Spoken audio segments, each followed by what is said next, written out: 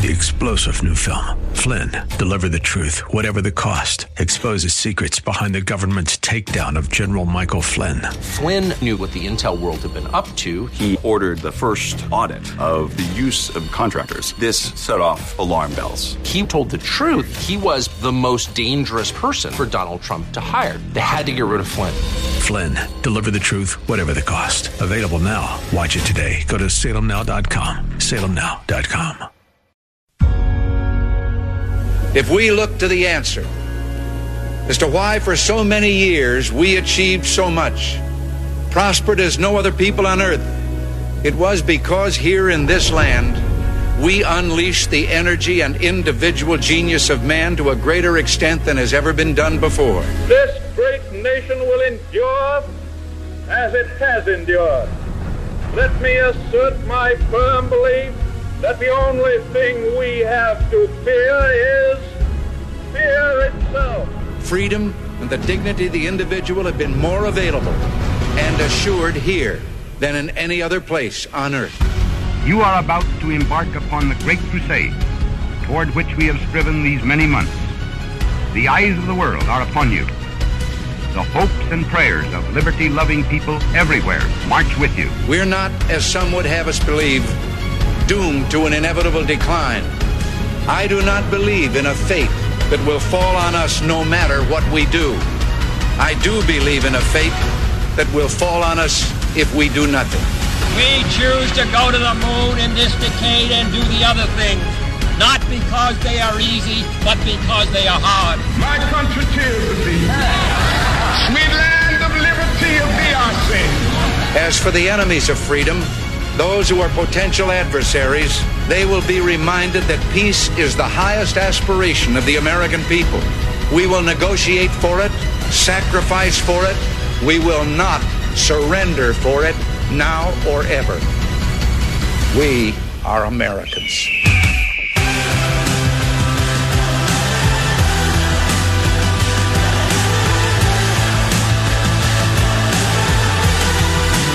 This is Always Right Radio on AM 1420. The Answer. Here's your host, Bob Frantz. Well, good morning. Thank you so much for joining us at 8 minutes after the hour of 9 o'clock on this Wednesday. It's the 11th morning of the 10th month in the year of our Lord, 2023.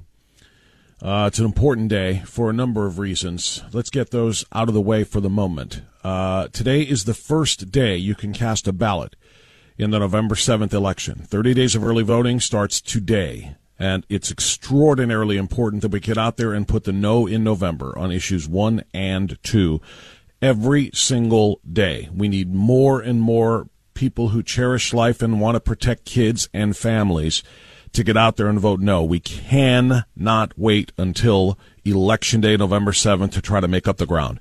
I promise you, those who want those constitutional amendments put into the Ohio Constitution are getting out there and voting today. There will be more of them tomorrow, and there will be more of them the day after that. And it's going to continue for 30 days because they know what they're doing. Oftentimes we don't, despite pleas. P-L-E-A-S, please. I am pleading with you right now. Do not wait. Vote early. Get your votes in the bank against issue 1 and issue 2. So that's one reason why today is extremely important. Reason number 2, they're going to select a new Speaker of the House today, or at least they're going to try. My own prediction is they're not going to get it done. The wayward Republicans who literally are just in a state of disarray because of what they did with McCarthy in what is just a giant mess.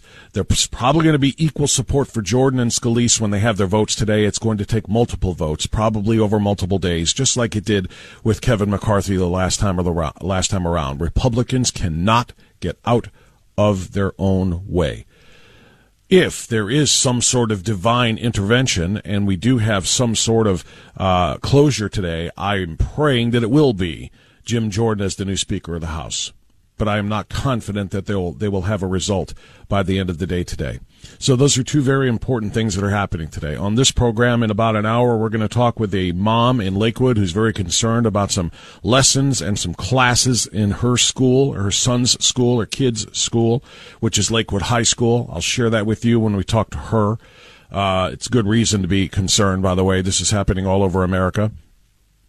Lawrence Jones, newly added to the Fox and Friends morning team, is also an author, and he's got a new book out. We're going to talk to him at 10:35 about toxic masculinity, or at least the assault on said toxic masculinity, even though it's something that doesn't exist. And then Billboard Chris. If you know, you know.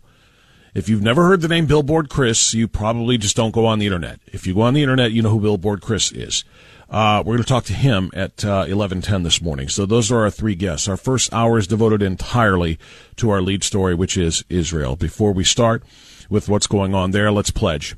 Let's get our pledge. We probably need a commitment to our country as much now, if not more now, than really any time that I can remember. Certainly, of course, around horrific events like 9/11 come to mind. But let's do this. Patriots, stand, face your flag, put your hand on your heart, join us for our Pledge of Allegiance. If you stand with the terrorists, then kneel for this pledge, because you do not believe in freedom, you do not believe in life nor liberty, nor the pursuit of happiness. If you stand with the terrorists, if you stand with the Palestinians who do not condemn Hamas, then take a knee and don't shame yourself in front of all of us. I pledge allegiance to the flag of the United States of America and to the republic for which it stands, one nation, under God, indivisible, with liberty and justice for all.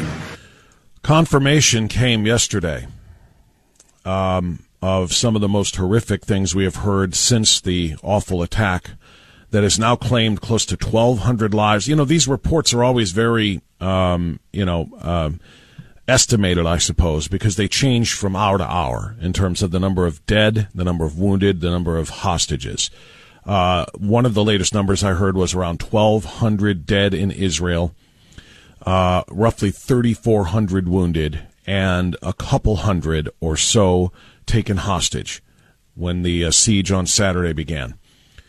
Yesterday, multiple reports talked of a Hamas terror attack on Kibbutz Kfar Aza, an area of Israel, a small rural farming community of around 750 people, was assaulted by the bloodthirsty, subhuman animals from Hamas that resulted in at least 40 babies being killed and many of them decapitated, and evidence of some of them being burned alive. Quoting now from Breitbart, which is quoting CNN, which is, I guess, okay. Israeli Defense Forces invited foreign journalists to the site of a massacre at the Kibbutz Kfar Aza, a small Israeli farming community around 750 people, just a few miles from the border with Gaza. One of the foreign journalists to visit the site was a CNN correspondent named Nick Robertson, who reported that around 70 Hamas terrorists stormed the border town on Saturday, and were only driven back by the Israeli army on Monday. So they had almost 48 hours of uninterrupted savagery, barbarism. There were so many murdered members of this kibbutz, men, women, children, hands bound, shot, executed, and heads cut, end quote, came the report from CNN's Robertson. Speaking to the reporter, Israeli Major General Itai Varuv said, "What I saw, hundreds of terrorists in full armor, full gear, with all the equipment and all the ability to make a massacre, go from apartment to apartment, from room to room, killing babies, mothers, fathers in their bedrooms. They locked themselves inside in the protection rooms of their homes, and people were out with their children, and they killed them. They killed babies in front of their parents. Then they killed the parents. They killed parents, and then we found babies between the dogs, and the family killed before him. They cut off the heads of the people." Nicole Zedek of the Israeli news station I-24 News said that they discovered the bodies of around 40 babies, some of whom had their heads decapitated. Zedek also reported that the Israeli soldiers had relayed that they were persistently delayed in their searches of the houses in the village by booby traps set by Hamas. Booby traps and grenades. That's all you need to know about that part of the story so that I can get you to this part of the story. I don't really care who you support. I don't really care what you think or what you feel, what your politics are, what your religion is, what your ideology is. I would have to think that if anybody asked you if cutting the heads off of babies, innocent babies, young children, burning them alive, if I asked you if that was acceptable, it would take you 0.0002 seconds to say, my God, no. That is horrific. That is unconscionable. That is unacceptable, no matter what the quarrel, no matter what the reason. That's abhorrent. I think that's what all of us would say, or some variation thereof, in less than a millisecond. Of course, I don't care who you support, but of course, you cannot do that. We cannot do that. We cannot allow that. We cannot stand by while that happens, is what we would say, right? Well, it might take you less than a millisecond to answer that question. But U.S. Representative from Michigan, Rashida Tlaib, was asked that question for about 1 minute and 11 seconds straight as she walked through the halls of her congressional building. And she refused to say a word. Asked simply whether or not babies should have their heads cut off, she said nothing. Asked simply if it is wrong to burn babies alive, she said nothing. Now, keeping in mind that you cannot spell the first name of Rashida Tlaib without Sharia, Sharia. Knowing this, I want you to listen to this reporter. This reporter chased her through, her name is Hillary Vaughn, Fox Business Network reporter, chased Rashida Tlaib through the halls of this building for 1 minute and 11 seconds, asking the same question and getting absolutely no response. It's worse when you watch it, but this is radio, so you're going to have to listen to it. You will get the understand. You will understand and get the message. Terrorists have cut off babies' heads and burned children alive. Do you support Israel's rights to defend themselves against this brutality? We're just going to go through there. You can't comment about Hamas terrorists chopping off babies' heads?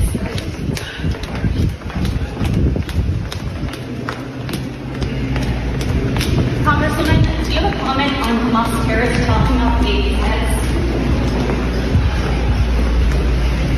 You have nothing to say about Hamas terrorists chopping off babies' heads? Do you condone what Hamas has done, chopping off babies' heads, burning children alive, raping women in the street?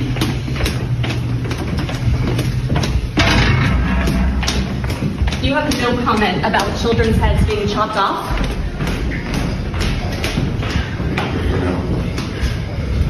Congressman, why do you have a Palestinian flag outside your office if you do not condone what Hamas terrorists have done to Israel? Do Israeli lives not matter to you? That's the end. Sharia Tlaib and her bodyguard, I guess, security staff, or I don't know, he was the size of a small ox in front of her. They were doing a speed walk, and I mean like practically a jog, just shy of lifting the knees and jogging to get away from this reporter, demanding an answer to a simple question that you heard multiple times. Do you support the cutting off or the chopping off of babies' heads? Can you condemn the cutting off or the chopping off of babies' heads? Do you have any comment on the cutting off or the chopping off of babies' heads? You can't say anything? Tell me how an elected member of the United States House of Representatives cannot stop and wheel around and face directly into this reporter and say, my God, no. I am Palestinian and I support the Palestinian people. I do not support blatant murder of innocent babies. This is horrific. No. I still stand with the Palestinian people who are hoping to return to what they believe is their homeland. She could say any amount of that she wants. The Palestinian-Israeli conflict is going to continue, and if she wants to side with the Palestinians because she is Palestinian and she really truly believes that Israel is stolen land, occupied land, it belongs to the Palestinians, it is ancient Palestine, it is not ancient Israel. If she wants to have that fight and have that conversation, fine. But that is a conversation that needs to be had with words, not with blades or rusty shovels decapitating innocent Jewish babies. She couldn't say that. She wouldn't say that. At one point in this chase down, and I give Hillary Vaughn all the credit in the world for her relentlessness in following this speed walk through the halls to an elevator where eventually the conversation had to end. Or it wasn't even a conversation, but the pursuit had to end. I give her all the credit in the world, but she asked over and over and over again, right up until the very end, by the way, in which she got to the elevator, which led to her office, in which there was a Palestinian flag. And she said, you heard the end. Why do you have a Palestinian flag outside of your office? Unless you support the terrorists. And at one point during this chase down, Rashida Tlaib did turn and glance at the reporter with what I can only describe. I could probably freeze frame it. I could only describe as something of a smirk. She looked at her with not a smile like a greeting kind of a, in your face kind of thing, but not with a stoic look either because of the seriousness of the situation, but kind of a smirk like blank you. I'm not talking. How can this person be a member of the United States Congress? How can... See, I started my monologue this morning by talking about the speaker's race, and I correctly pointed out facts. That the Republican Party is in chaos. The Republican House is a clown show because of what they have created at this horrific time, which didn't need to be created, which was done to glorify the ego of one particular member of Congress who hated the speaker so much for not doing enough to defend him against ethics complaints and ethics charges. And, of course, I'm talking about Matt Gaetz, but this isn't about that. It's about the fact that I am willing to criticize the Republican Party for not being organized enough to get their affairs in order. But it is the Democrat Party, the Demon Rat Party. Remember, there's one letter difference between Democrat and Demon Rat, and that's what they are. The Demon Rat Party will not move to expel that subhuman animal from Congress. And that's what I believe her to be. For if you cut the head off of a baby for political purposes, for your own sense of savagery, you are a subhuman animal. If you support the cutting off the head of that baby, you might as well have been the actual axe wielder, sword wielder, knife wielder, shovel wielder, whatever it is they were using to decapitate babies. You are just as subhuman and just as animalistic, and I apologize to all animals with a sense of decency that Rashida Tlaib and the repugnant Palestinian butchers from Hamas, what they did was far worse than what animals would do. But you understand the point.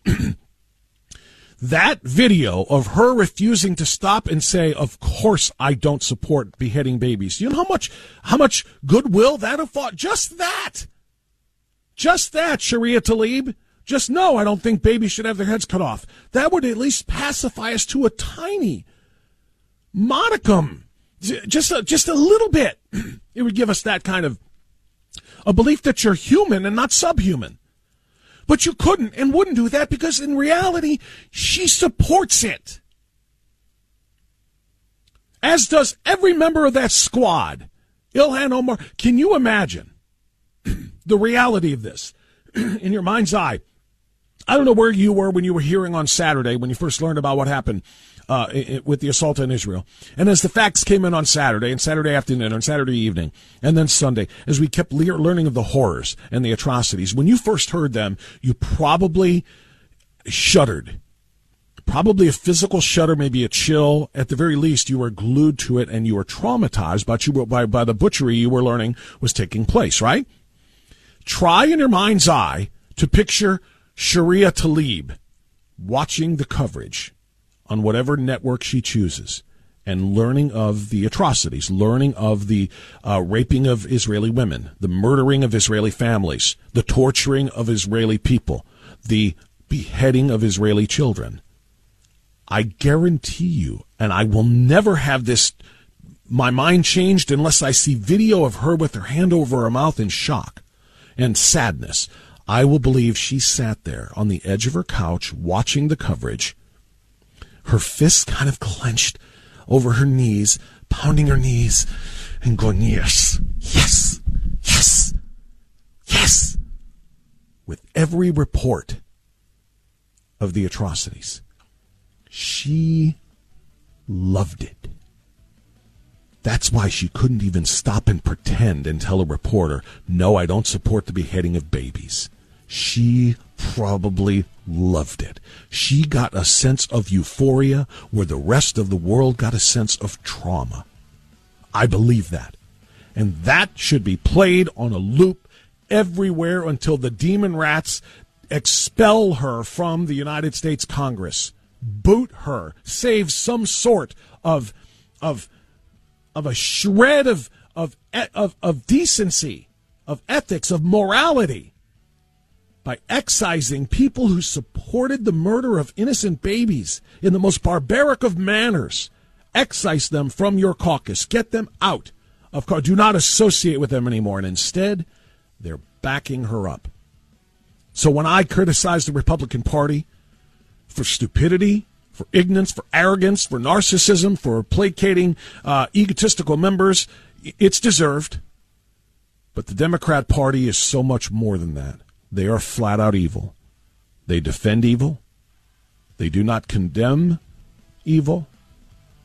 And that makes them, like I said, with apologies to all animals, it makes them subhuman animals.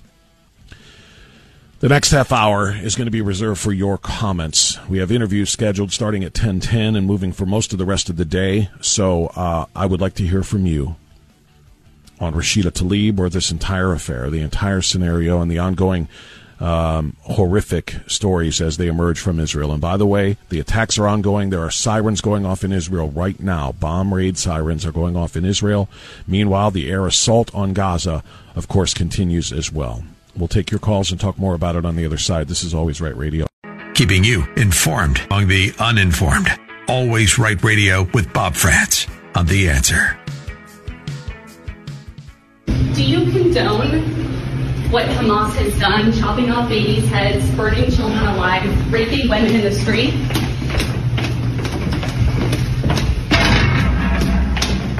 You have no comment about children's heads being chopped off?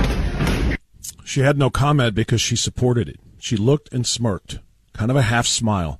She supported it. She supports it. She cheered it. I guarantee you she cheered it as she got the news of all of these things happening. Meanwhile, she's flying that Palestinian flag outside of her office. And what do some of her colleagues say about that? Mr. Leader, should Rashida Tlaib still have the Palestinian flag up? This is America. You're allowed to wear the flag that you prefer. I think she has every right to have that Palestinian flag. I'm not going to comment on Rashida. She's a great friend of mine. She's Palestinian. You know, that doesn't mean she's a terrorist. It doesn't mean that she condones this. She's Palestinian. That doesn't mean she's a terrorist. It doesn't mean she condones this. I would agree with that. If America did something awful, I would still fly an American flag. But to make it clear that I was not supportive of a terrorist awful thing, I would condemn and denounce that awful, terrible thing. She can be Palestinian, and she can fly that flag, but until she says, I do not support, and no Palestinian should support, the cutting off of babies' heads, then I'm going to assume that that flag's existence in front of her office means that she supports the cutting off of babies' heads, because that's what Palestinians did. And when she is asked directly to condemn that, she refused to do it. If you refuse to condemn that which is evil, it shall be assumed that you support that which is evil. Is that not fair? If you are, especially if you are an elected representative of the people, if they ask you to condemn something that's barbaric and evil, and you refuse to condemn that which is barbaric and evil, is it not true by extension that you support that which is barbaric and evil? Nikki Haley. This is going to get bad. It is. But we can never forget what they did to 1,200 people. They didn't just murder them. I mean, they tortured them. And we can see that with the beheadings and everything else. This is sick, and we have to treat sick people the way they deserve to be treated and eliminate them. Eliminate them. Not placate them, not reason with them, not negotiate with them, not have diplomacy with them. Eliminate them. All of them. Every last vestige of Hamas must be destroyed. Root and branch must be destroyed. Otherwise, a few months will go by, maybe a year, until the next horrific Hamas attack on Israel. The time has come to end this. Ralph is up first in Canton on AM 1420, The Answer. Ralph, please go ahead. I put myself in that animal's position, and two things. One, I would have been insulted and enraged by that question. What did she do for 1 minute and 11 seconds? She stayed silent. She refused to address it. She refused to acknowledge it. That's what she did. I mean, how can you not be insulted by that? Yeah, I agree. Well, here's the thing. This was yesterday. The attack happened on Saturday. The fact that she has not spoken out in any way whatsoever to be critical of and to condemn Hamas for these atrocities in 3 days is the reason the question had to be asked. Had she already made statements like so many others have condemning this terrible thing, she wouldn't have had a reporter chasing her down to saying, hey, what are you doing? You're not talking about this. So in truth, I would be like you, Ralph. I would be offended that you even have to ask that, but she has no right to claim such offense because she's the one who's remained silent on it. She has left it an open question as to whether or not she supports the barbarism of Hamas. Well, this regime needed a war. They went 1 for 2. They finally got it. What they're going to do with it is they're just going to use it as a diversion for everything that's coming next. Well, here's the reality when you talk about this regime, Ralph, and thank you for the call. Here's the reality. The Biden administration was asked multiple times yesterday about refreezing the $6 billion Iranian assets that many believe were used to give Hamas what they needed to launch this. Not necessarily using those exact dollars. We've talked about this, how money is fungible, but there is around an 18-member Republican a group of senators that is trying to convince the White House to refreeze those assets and the State Department.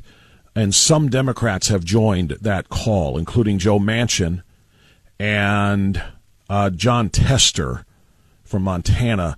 They have both joined the Republicans who are calling to refreeze those assets. The Biden administration's response to that is no. They will not refreeze those assets, even though it is well known and understood by everybody that's not responsible for giving them the $6 billion in the first place or unfreezing in the first place, that money is being used. Jack Windsor and I did our podcast last night. It's going to be posted later today. Jack and I did our podcast, and he did a phenomenal job on camera of displaying this with 3 water cups. Talking about guns and then humanitarian needs and so forth, and filling up the water cup. Oh, you're not allowed to, and I can't really replicate it now, and I'm trying to, and I shouldn't. I'll stop. I'll just say, watch our podcast, run it back. It's going to be posted a little bit later today on all of our social medias and Spotify. But the bottom line is, we know that other monies can be used for munitions and rockets and weapons of war, because that money is going to be replaced by the newly unfrozen $6 billion. And the Biden administration is saying no. Jake Sullivan, the White House National Security Advisor, told reporters when asked if that money should be refrozen, said, quote, not a dollar of that money has been spent. In other words, that's their justification, because it wasn't earmarked specifically for the purchase of these munitions and weapons of war against the Israelis. Therefore, we should leave that money alone. Nope, they're not using it for the wrong thing. It's incomprehensible. JD is in Cleveland. JD, welcome to the show. You're on the air. Go ahead, sir. Hey, Congresswoman Tlaib, Allahu Akbar, right? Yeah. Yeah. Is that it, JD? Yeah. Okay. I could go further, but I don't want to swear. Well, yeah, you can go as far as you want. Or you're right. Short of the profanity, you can go as far as you want. Because but doesn't it freak you? It does me. When I was watching the actual terrorists, Hamas, as they carried these things out, we got the video that they took of themselves as they were doing this, all on their trucks filled with hostages and dead bodies that they were parading around, chanting Allahu Akbar, Allahu Akbar, and everybody knows that means God is great. They think that they are pleasing God, or at least their version of God, which is Allah. They literally believe we are pleasing him. God is great. Look at the people we have killed. Look at the savagery we have done, and God approves of this. And that's just one of those things that will never, ever make sense to me. Bob, the last guy had a great point. If somebody were to ask you that question, you should be insulted. The fact that she could not answer is insane. I agree with you 1,000%. That woman is nuts, and well, I won't let her off the hook. Thank you for the call, JD.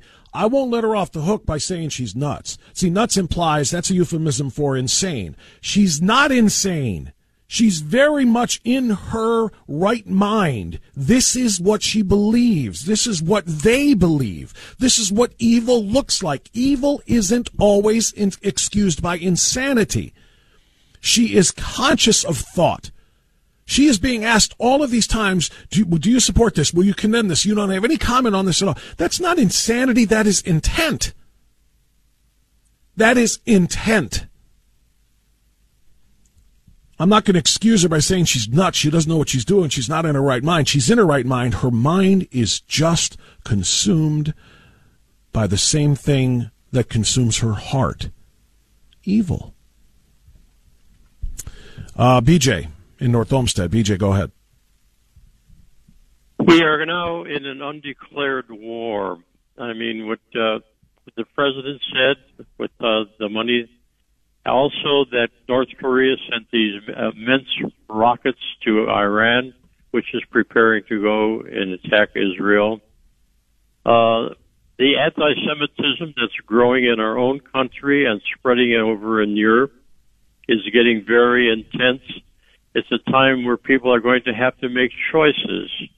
We are in a very, very serious situation. China will now be free to attack Taiwan because the United States is up to its neck with all kinds of concerns in the Middle East. It's a very, very troubled time and a very serious time. And our president wants to take the guns out of the hands of American citizens while the Israelis are arming over 300,000 of their own people to fight in their part of the world. So we are in a conflicted time right now. Your comments, please. Well, you're right about that, and the fact that Israel is realizing the error of its ways by not already having their citizenry armed should be instructive to us right now. This is why our Second Amendment is so important, and we do have a legitimate national security risk here in the United States. And BJ, keep listening because I want to hit a couple of points here. Thank you for the call. There was back and forth on Fox yesterday afternoon on the 5. My wife saw it, told me about it. I looked it up and I saw it too. Jessica Tarloff is saying that, these 9 million roughly illegal immigrants who have crossed into the country in the last 2.5 years of the Biden administration, 1.5 million known gotaways, and then an unknown number of other gotaways. She was making a point that there is no record since 1975 through 2022 of an illegal immigrant coming into this country across our southern border and committing a terrorist attack. So she said this is just fear-mongering for no reason whatsoever. And Dana Perino said, until they do. And that is exactly the point. Because you know what we said up until 2001? We said, nobody has ever brought foreign nationals into the United States and trained them in American flight schools to fly buildings into planes. What are you worried about? What are you talking about? Until they did. Sleeper cells, by their very name, stay dormant, stay silent, stay, they like the 9/11 hijackers. They just kind of, embedded themselves into their communities. They went out to clubs. They just made themselves appear to be normal. They lived their lives until they were activated. It's almost like a switch is flipped on the back of their neck. Now I'm going into terror mode. I've been called up. And I've been called to do my job for Allah, to do my part in jihad, to do my part to kill the infidels. Let's go. You don't think? I did these numbers with Jack yesterday. If you just take the 1.5 million known gotaways, okay, because we talked about the number of names on the FBI's terror watch list that were caught in the last 5 or 6 years at our southern border or after coming into our country. In 2017, it was like 1. In 2018, it was like 0. In 2019, it was like 3. And then in 2020, it was like 1. It was like that, okay? Then the first year of Biden, 2021, there were 15. Then in 2022, the second year of Biden, there were 98. Now, this year, the third year of Biden, in a fiscal year that is not yet over, there have been 151. Those are just names on the terror watch list. How many of them got in? How many of them got by? If we caught 151, 300 or so in the last, or 250, whatever it is, in the last 2.5 years of the Biden administration, if those are the ones we caught, how many got through? So you take that 1.5 million number, 1.5 million known gotaways. Let's just say that 99% of them are harmless, like Jessica Tarloff wants us to believe that they all are. Let's say 99% of them have no intention of committing a terror attack in the United States. Let's say 99% of them don't. What about the 1%? 1% of 1.5 million known gotaways who have come into our porous border because they have been invited by Joe Biden to come here and scream, "Asylum! I'm being persecuted in my home country," and they get to stay under the Biden regime's catch and release policies. What's 1% of 1.5 million? It took some work on our part because neither Jack nor I were math majors, but it came to 15,000. 15,000 out of that 1.5 million. And more coming every day because the border still hasn't been sealed. But just sticking with, how about you say, yeah, but come on. I mean, really? All right, fine. 99.5% of them are harmless. What's 0.5% of the 1.5 million? 7,500 terrorists, all, or would-be terrorists, all sleeping, meaning lying dormant in their cells awaiting their instructions. You don't think it can happen here because we think we're bulletproof. Didn't 9/11 show you we are not bulletproof?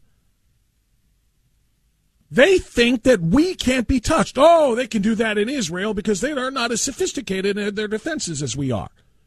And we're the greatest land in the history of the world, the greatest country. And I say that all the time, and we are. So therefore, nobody can do that kind of thing here. That couldn't happen here until it freaking happens here.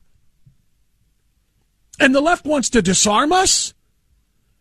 Biden is bringing in more and more and more of these potential terrorists every single day. These people don't just chant death to Israel. They go back and forth. Death to Israel, death to America, death to Israel, death to America. This is what they want.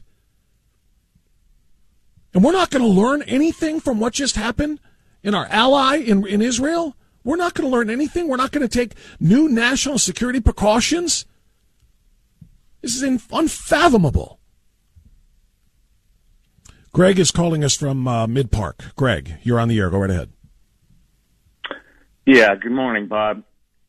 You know, terrorism is nothing but racism to the violent degree.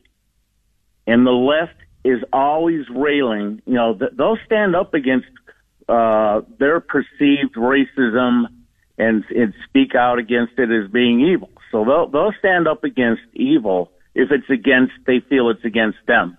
But if they perpetrate it upon their opposition, it's not evil. Because, her silence is complicity, right? Yes, I would say that. Yeah, if you're silent, you have to speak up against racism. Remember in Seattle, they were going around neighborhoods and telling them to get out of their houses? Sure. And speak out against racism and speak out against the atrocities on, minorities and the police. So, and if you didn't get out of your house, if you were silent or didn't say anything, you were complicit. You were, silence is violence. I think the slogan they use is silence is violence. Yeah. Yeah. So when Tlaib is silent, okay, she's siding with terrorism, and here's the other thing too with the media and their word games again. Military or militant groups don't go around chopping off babies' heads. Terrorist groups do. So they're trying to define and take hold of the reins of the vocabulary and to misconstrue definitions to fit their, desires and to fit their agenda. And you really have a government now that is in our country that has been infiltrated against our number one ally. Yeah, well, it has been complicit for some, and thank you for the call. I appreciate it, Greg. It is complicit in this attack. There's no question about it. And again, I hate to keep pointing out the same things here and to say this is all about partisan politics, but none of this crap happened under Trump. Trump goes to Israel and moves the American embassy to Jerusalem as they have been requesting and American presidents have been promising for 30 years. He moved it. He recognizes Jerusalem as the official capital of Israel, as they say, rather than Tel Aviv. That stands in stark contrast to the way Obama treated Israel and the way Biden is treating Israel, particularly because both of those Democrat presidents that bookended Trump in the middle gave Iran, the world's leading state sponsor of terror, billions and billions of dollars. How can we not say this regime is complicit in this? I agree with you. My friend Eli, I know him as Eli, the key guy from Cleveland on AM 1420 The Answer. Eli, good morning. Go ahead, sir. Hey, how are you? I'm good, Eli. Well, I've been better, Eli, but I understand your point, your question. Go ahead, sir. I want to back up the conversation a little bit because there was a lot of time spent talking about why are we worrying about all these people crossing the border.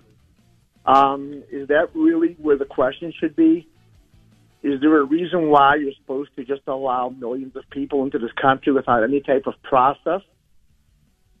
Have they ever done that before? So does it really have to matter whether they're as criminal as we're afraid they may be? But, getting back to the other part of Israel, what they've done to Israel is they forced them into many, many situations and agreements that were really not in their best interest. And the supposed claim was that they would make sure that their security was guaranteed. And as the minute things go wrong, they start blaming Israel for everything that's going on. And they don't protect them at all. No, you're 100% right. That is exactly what they do. They allow Israel to take the blame for all of this, and the worst part about it is they're doing it in broad daylight. They're doing it with eyes open. Everyone is watching. Everyone knows what Hamas's game is. Everybody knows how they can demonize Israel by hiding amongst the civilian population in Gaza and then daring the Israelis to come and get them. And when the Israelis do, then the Israelis are blamed. The Jews are blamed. They're the ones who are the savages because look at all of the innocent women and children who were killed in Gaza. They demonize Israel at every turn and every opportunity. Meanwhile, Israel continues to be the victim. Yeah, and regardless of the fact that, hey, guys, I got news for you. If you wouldn't be attacking Israel, they wouldn't have to fight back. And then presto, no women and children would be getting killed on your side. Yep, very, very, very well said. Eli, thank you for calling, my friend. God bless you. I know you're very passionate about this. Obviously, you've got very close ties and friends and family in Israel. I wish you and all of your family and those close to you great blessings and strength. Trust in God. Thank you, Eli. We'll take a time out here. It's top of the hour. I know you've got more to say on this, and I will get your calls in. We'll take some next half hour. I do have a guest coming up here at the top of the hour. We will have time before the bottom of the hour to take your calls. I want to hear from more people about this ongoing atrocity in Israel. You and I have a rendezvous with destiny. We'll preserve for our children this, the last best hope of man on earth, or we'll sentence them to take the last step into 1,000 years of darkness.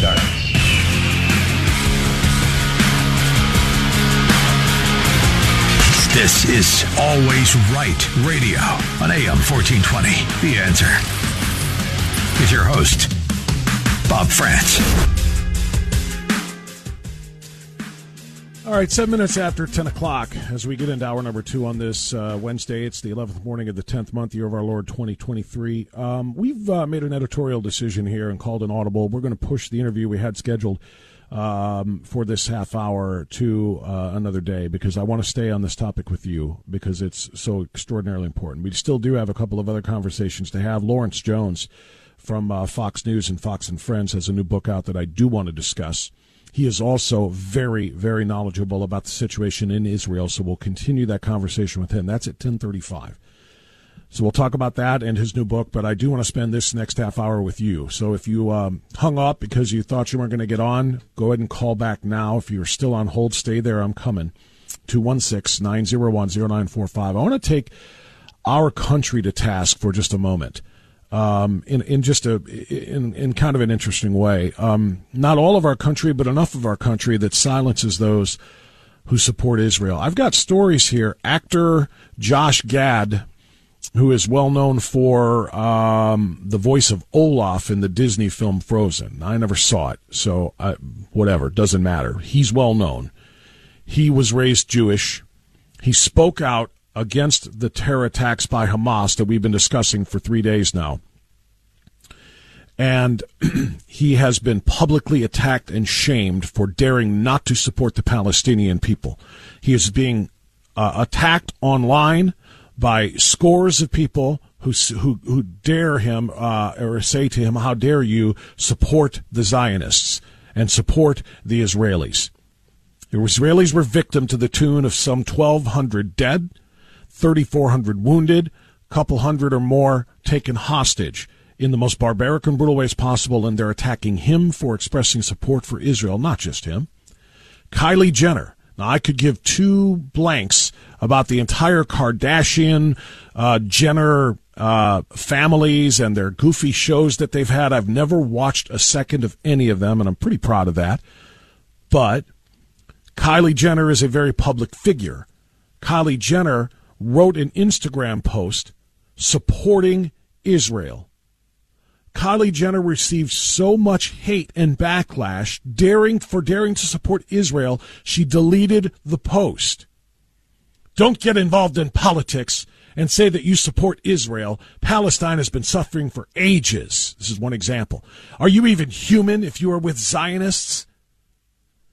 She was so upset with her 400 million Instagram followers, the scores of attacks that she got for daring to support Israel and to say, I stand with Israel. She took it down.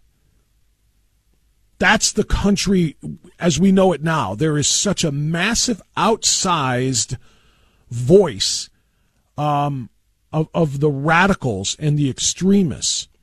And those who are, I'm sorry, if you dare say you stand with the attackers, you have a bloodlust within you that reveals your evil heart.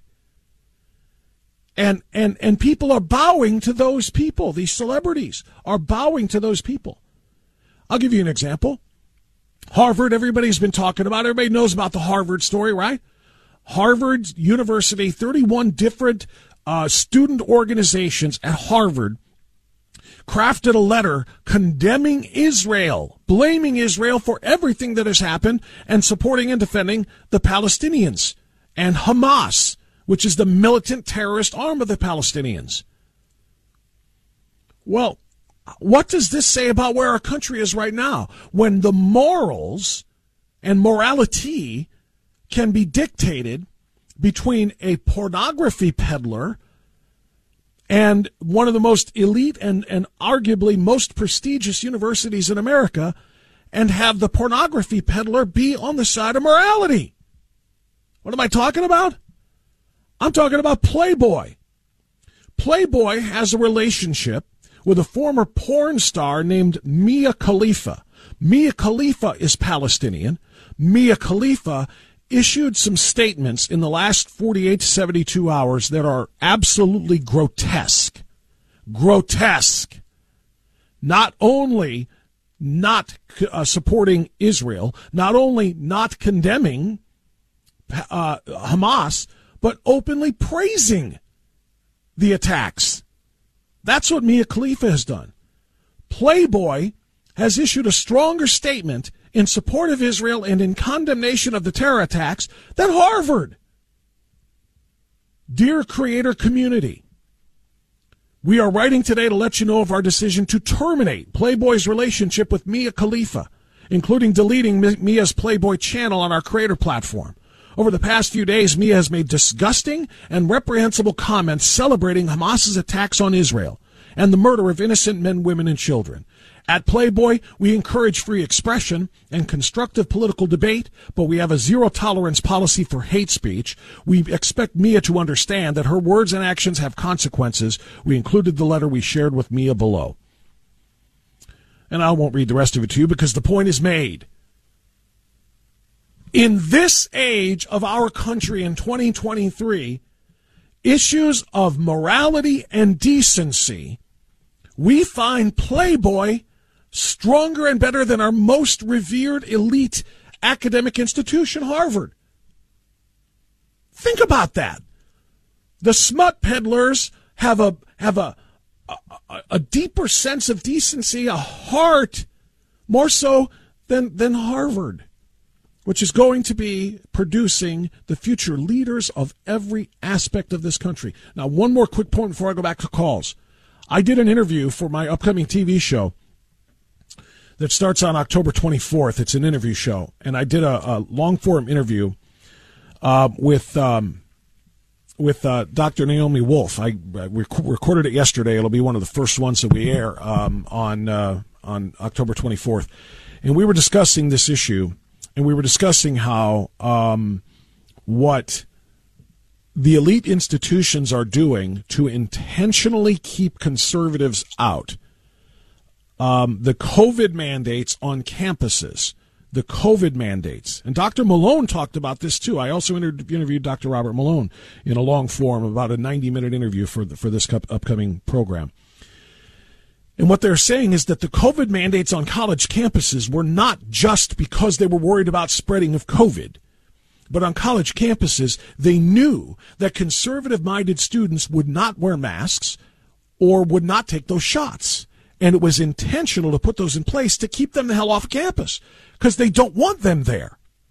They don't want them in the classes. They don't want them sharing different points of view that would get in the way of the indoctrination and the ideological, cesspool that these universities have become. And the reason why is because they don't want, because when somebody graduates from Harvard or Yale or one of the Ivy League schools or one of these other prestigious left-wing universities, you graduate with, you have that degree after your name or on your resume, you are going to become a real, true thought leader in the world, in the United States. Like I said, in corporate America, in legal America, in political America.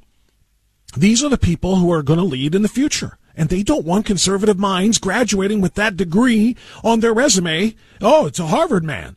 So let's hire the Harvard man, because they'd want that Harvard man might actually be conservative if they let them on campus. So the reason they started banning them by way of COVID and other things is simply to stop them from having opportunities at future careers in which they might impact or influence the United States of America in a positive way in terms of capitalism, Constitution, protection of people, law and order, borders defined, and so forth. They don't want any of those leaders in the near or distant future to exist. So they're trying to keep them out of the schools by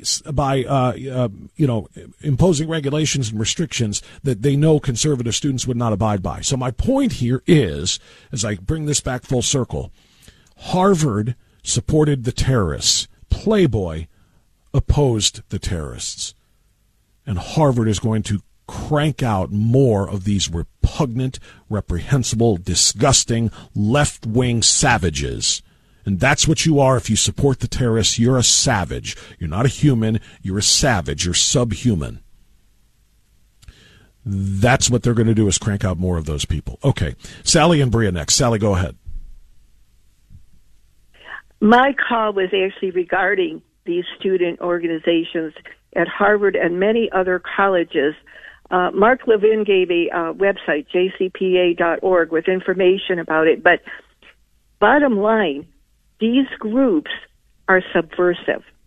They actually support an intifada here in the USA, which means that they should be banned from all colleges just on the basis of subversion. And it scares me, all these public demonstrations in New York and even in Cleveland, where they're brazen and they're not afraid to, publicize this. It horrifies and scares me. Thanks, Bob.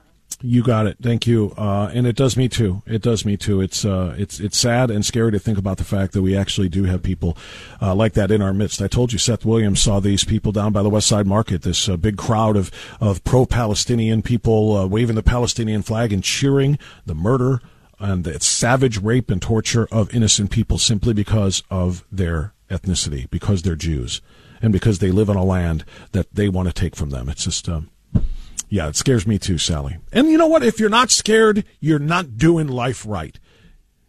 Watching what we are watching in real time coming from Israel should scare you, because it is not going to be limited to Israel if we don't act.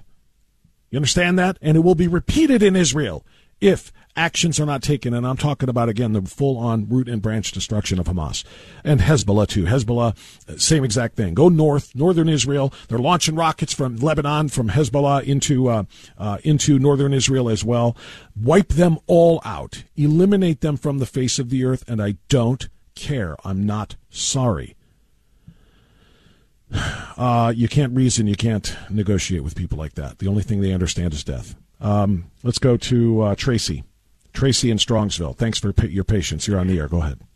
Hey, Bob. Back to Tlaib. How many times was Trump asked if he condemned racism? If he would have smirked and walked away, he had to answer that question every time to me, it seemed like anyway, that he was on the stage or doing a press conference. I mean, he had to just go over and over and over I condemn racism. I condemn racism. She smirked. Can you imagine if Trump did that? No, I can't. People always say that's whataboutism, but okay, so what? Call it whataboutism. Let's get the real answer. What would they do if something savage like this happened and Trump refused to condemn it and walked away, turned and smirked and kept walking? They would have said Trump offers support for terrorists because he refused. Silence is violence. So if you refuse to speak out and condemn the violence, that means you tacitly support it. Go ahead.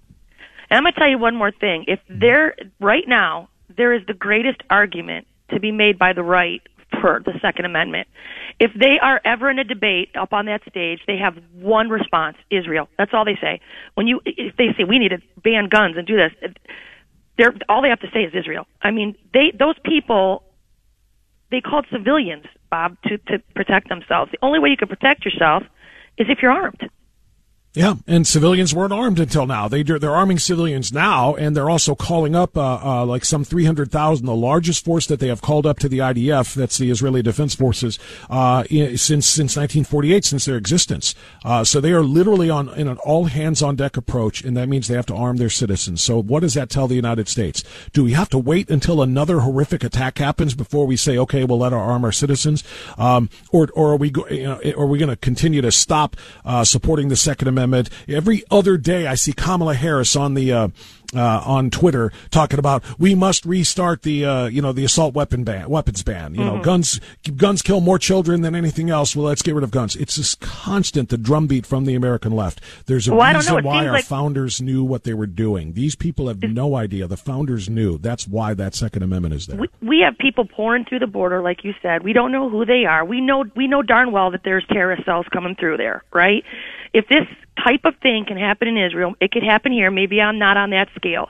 And if you're talking about children, well, I mean, there were just babies and children that were beheaded. It hurts me to even say that. I know. Beheaded, not shot, beheaded. Okay, so children can be killed in any means necessary by evil. We have a right to protect our children. We have a right to protect ourselves. We have a right to protect our neighbors. Yeah. That's our God-given right in the Second Amendment. You're spot on, Tracy. Thank you for the call. You know what SIAs are, right? I think we all do. Special interest aliens. Special interest aliens is a category designated for those who cross our border and try to get in here illegally from mostly Middle Eastern countries. SIAs in the last 2 years have skyrocketed in the same way that those on the terror watch list have. I gave you the terror watch list numbers before, right? Here's the SIAs over the last 2 years in the Brandon administration. 538 from Syria, 139 from Yemen, 659 from Iran, 123 from Iraq, 6,386 from Afghanistan. 164 from Lebanon. And we can go to Egypt, Pakistan, Mauritania, Uzbekistan, and Turkey. It doesn't matter. All of these things are just extraordinary.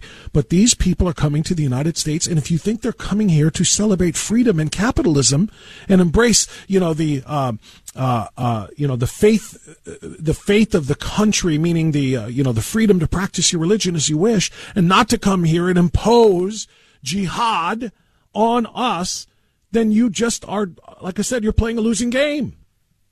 You better know why they're here. Not all of them, of course. There's nothing that's universal about this, but a significant portion of them, they are not here to embrace our culture. They're here to impose their culture. Joe in Westlake next. Hi, Joe. Go ahead. Morning, Bob. Good morning, Joe. Hamas has committed the worst crime since 9/11, arguably even worse based on percentage of population. Hamas definitely has to go. But here's the thing, how do we do that and what comes next? Because a war without an endpoint is a war that's leading to World War III, just as Trump just warned us. So how we do that is we avoid the ISIS dynamic. What is the ISIS dynamic? That's a situation when a group is in a kind of like captive condition for whatever reason, and then cycles within the group create a kind of prison gang and attempt to maintain power and get new members by orchestrating yet more violence between the two groups. That's what ISIS did. That's what Hamas is doing now. Obviously, they knew Israel would greatly retaliate. Why did they do that? It's not only to make Israel look bad, it's also to give themselves continuing power in the chaotic conditions. So how does Israel prevent that? Two ways. To solve the fundamental problem of non-citizenship of Gazans by offering citizenship to those who cooperate fully, and avoid the ISIS dynamic by avoiding group punishment of non-Hamas Gazans. I think that's a very fair analysis, and I think that's a very reasonable method of operation here to advance forward. Joe, I thank you for the phone call. You're right on addressing the problem and identifying the problem, and I think those are two things that Israel can do. Thank you, my friend. TJ in Cleveland next. Hi, TJ. Go ahead. Charlie in Brownhill next. Are you there, Charlie? Charlie, are you there? Hello. Yeah, go ahead, Charlie. Hey, Bob. Thanks for taking the call. You bet. These aren't a bunch of rogue people. This was a strategy to kill babies and do as much terror as possible so that there would be a strong reaction. They're trying to get an escalation, maybe up to world war. They have a plan, and this is a plan. And I don't know if we fall into it, but if they destroy Gaza, there's going to be other countries joining in, and that's their strategy. It's about terror and horror in order to accomplish something. It's a horrible strategy. By they, Charlie, you mean what? The Palestinians, the Hamas. This is they want some sort of return of the sheep. So they're willing. So they're willing to sacrifice their own lives. You're saying in order to start a larger war because other Muslims or Arabs in the region would respond to the elimination of Gaza or the destruction of Gaza. Yeah, the destruction of Gaza, as a point, in order to get this World War thing going, they want the end of the world. This is a plan. They didn't just go out and kill babies; they were ordered to kill babies. This is a strategy. It's a sick strategy. It's kind of like Apocalypse Now when Marlon Brando said there was a pile of baby arms. Same thing. They're trying to get us to react. And we are reacting. And that's the thing that makes what you're saying, and thank you, Charlie, for the call, so difficult because what they're doing is assuring themselves of their own destruction. They have to know that the IDF, the Israeli forces, are going to do exactly what they pledged to do. What Netanyahu said: we are going to strike back in ways that will reverberate throughout history. And I'm paraphrasing that a little bit, but I remember he said something to that effect. In other words, we will destroy every element of Hamas in Gaza. So if they were willing to do this to start a world war, to bring other Muslims and Muslim countries and Arab countries to the fight, then that means they were willing to sacrifice themselves in order to do it. Which of course does fit in the line, fit in with the methodology of jihad. It's the same thing a suicide bomber does. Sacrifice my life in advance of the cause for Allah. That's what they believe. So I do understand exactly what you're saying, Charlie. Thank you. We'll take a time out now, bottom of the hour. We're going to talk to Lawrence Jones from Fox News next. We'll talk about Israel. We'll also talk about his book, American Man, and the attack on masculinity. That's coming up. Enlightening the sleeping masses and stoking the fire of the American dream. Always Right Radio with Bob Frantz on The Answer. Okay, it's 10:35. We are scheduled to have a conversation with Lawrence Jones from Fox News about Israel and about his new book. We're not making that contact at the moment, though. So as long as that connection is dead, we will talk to you, and we'll get you right back up and on the radio. 216-901-0945. I know everybody hung up when I told you we had an interview coming, but you can call back now, and we can get you up, because this interview may not happen. These things are always tough when somebody's on a book tour. They're doing interviews in different cities and markets, and sometimes they run long, and they can't make their scheduled time. So it happens. Not a big deal. If he calls, we'll get him on. If he doesn't call, we don't make that connection, then we'll just talk together. 216-901-0945, 888-281-1110. And we are still discussing what happened in Israel. By the way, a previous caller mentioned that this is far away. I can't remember who. We had a lot of great messages so far this morning. But somebody called and said on a percentage, it may have been Joe and Wesley, based on a percentage of population, what just happened in Israel is worse than 9/11 was here. As a matter of fact, for it to be equivalent, and again, I didn't do the numbers in the math myself, but I read this, that having roughly 1,200 Israelis killed out of a population of roughly 7 million in Israel, to match that here in the United States, a population of 330 million people, we would have had to have had 35,000 deaths on 9/11. And as horrific and, shocking and unfathomable as it was that we lost nearly 3,000, try to imagine this country's shock and this country's horror if we had lost 35,000 on that day. Right? And again, one life lost to terror is too much. Don't get me wrong. This is not to minimize our suffering and our tragedy. I think everybody who listens to me every year for the last 22 years since 9/11 on that day on my radio program knows how I feel about that day and that date. So this is not to minimize that. But again, if you thought we were shocked and horrified and saddened at 3,000 deaths, try to multiply that by a factor of, say, 12 and get up to 36,000 deaths. That's what Israel's going through. 1,200 Israelis out of a population of 7 million is that kind of a percentage scale. And that's pretty stunning, and it's pretty hard to understand.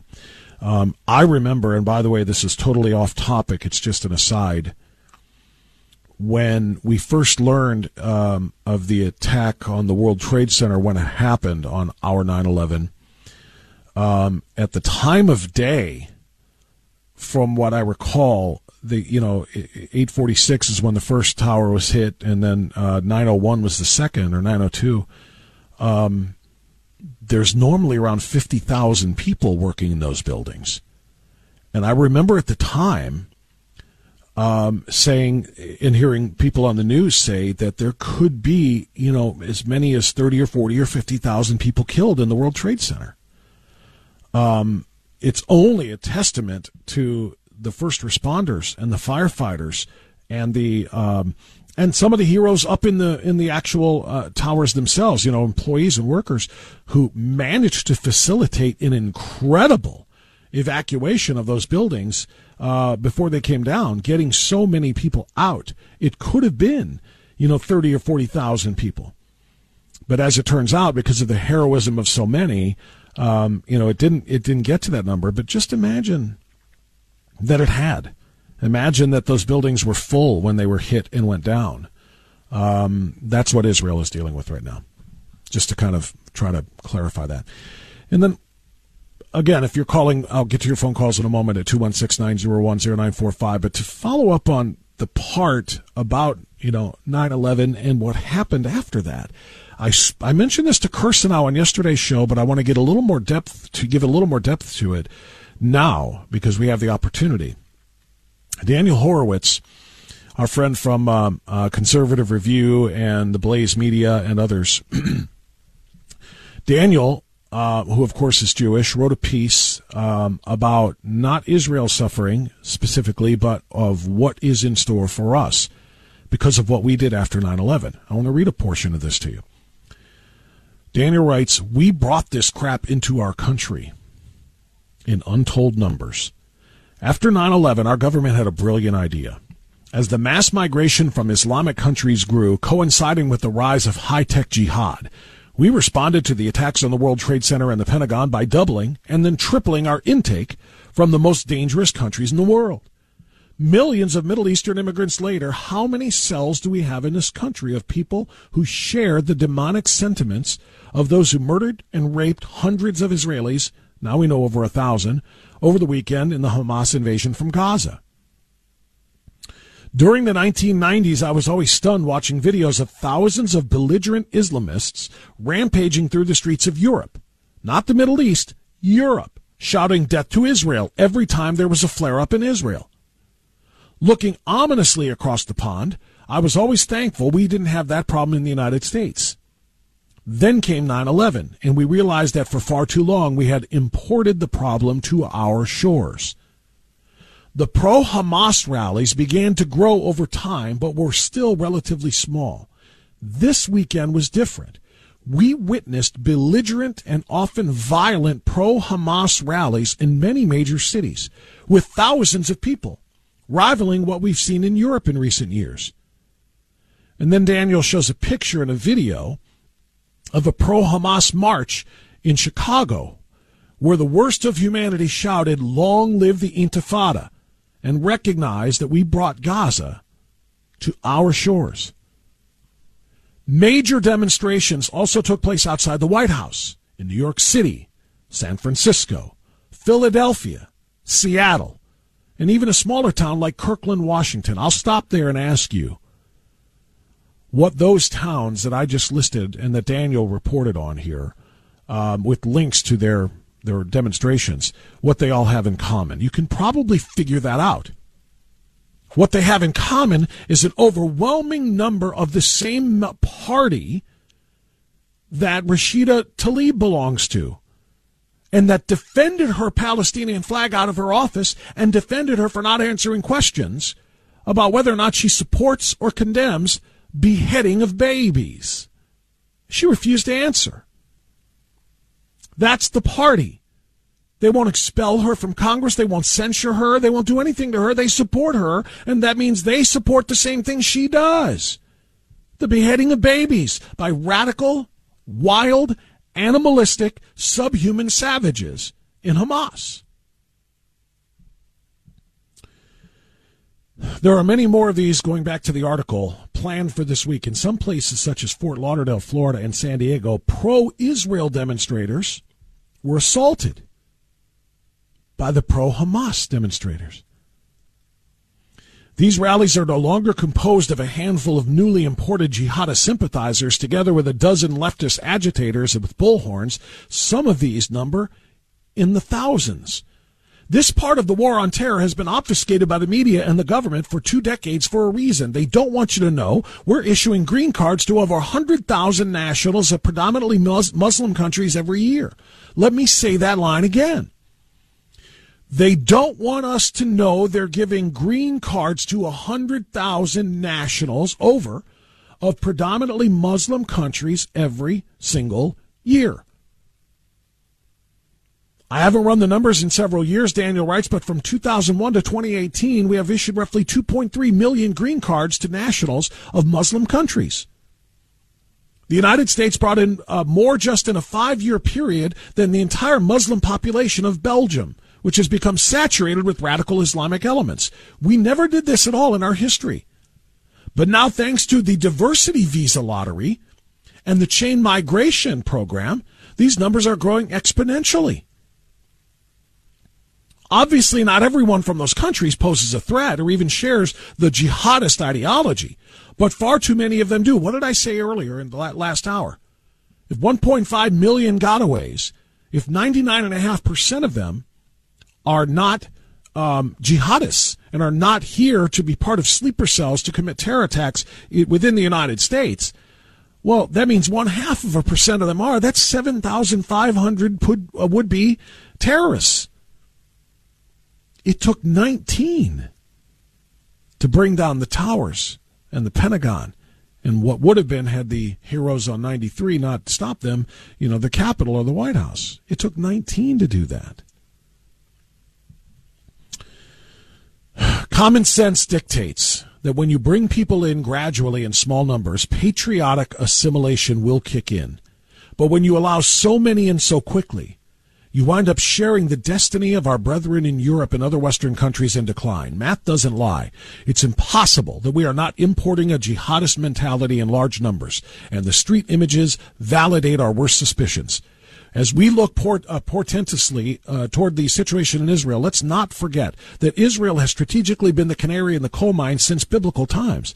Suicide bombings, vehicular jihad may have begun there, but those practices were imported to the West thanks to suicidal policies. How many of these potential terrorists are already in our cities? And that's just who we let in through the front door. What about the millions of mostly military-age males pouring over the border? Unlike with Gaza, terrorists don't need paragliders to enter the U.S. Biden's Homeland Security Department will escort them into our communities, first class. And he's right. Which would then bring me to one other point. And we talked about this again with Pete a little bit yesterday. Knowing that these massive demonstrations of hundreds, if not thousands, of pro-Hamas Palestinians and other Arabs and Muslims are happening in the big cities that I just mentioned, including Cleveland, and I'll ask Seth to tell me more about it in a moment. But knowing that they're here and knowing that they're doing this, doesn't it beg the question of, are they being watched, surveilled, identities gathered, license plates recorded the way they do conservative Americans at school board meetings? You understand the point, right? Biden has declared conservative, particularly white people, because he likes to say white supremacists and white nationalists, are the biggest threat to safety and security of the homeland.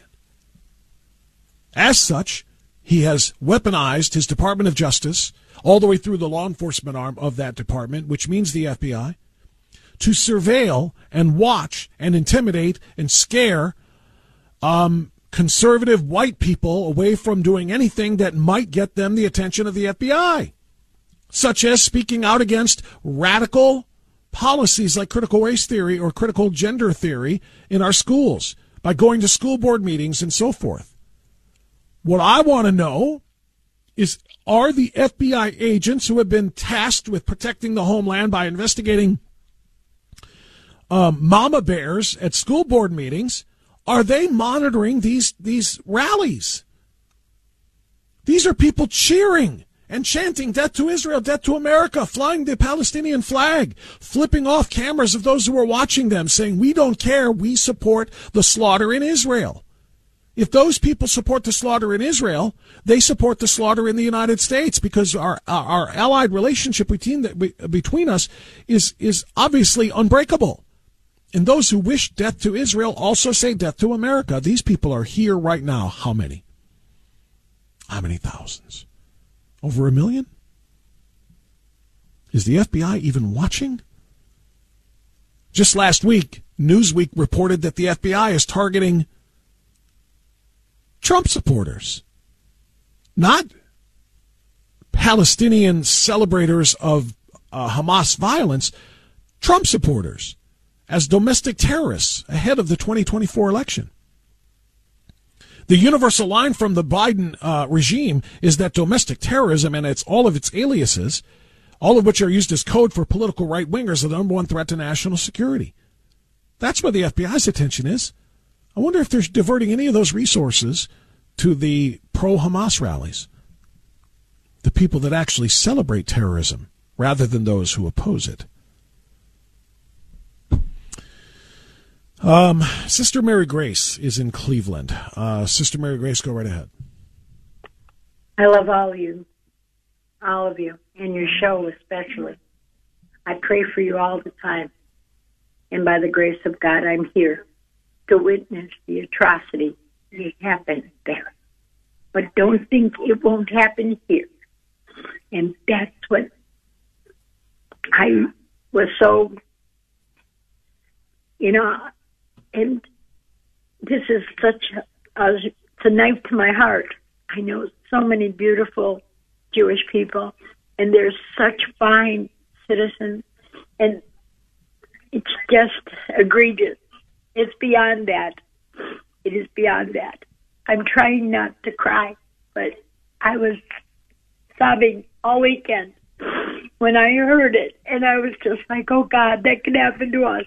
That could happen to us, and that's what they want.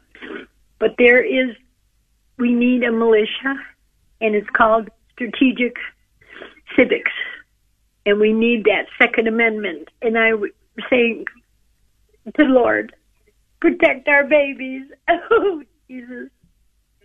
Well, let me give you a little relief here and let you cry that out, Sister Mary Grace. Thank you for the call.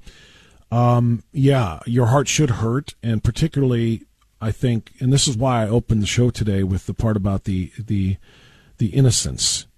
Now, all people who were attacked who are civilians are innocents, and that's INNOCENTS, meaning more than one innocent. They are innocent people, but when it's babies, it takes on a different significance.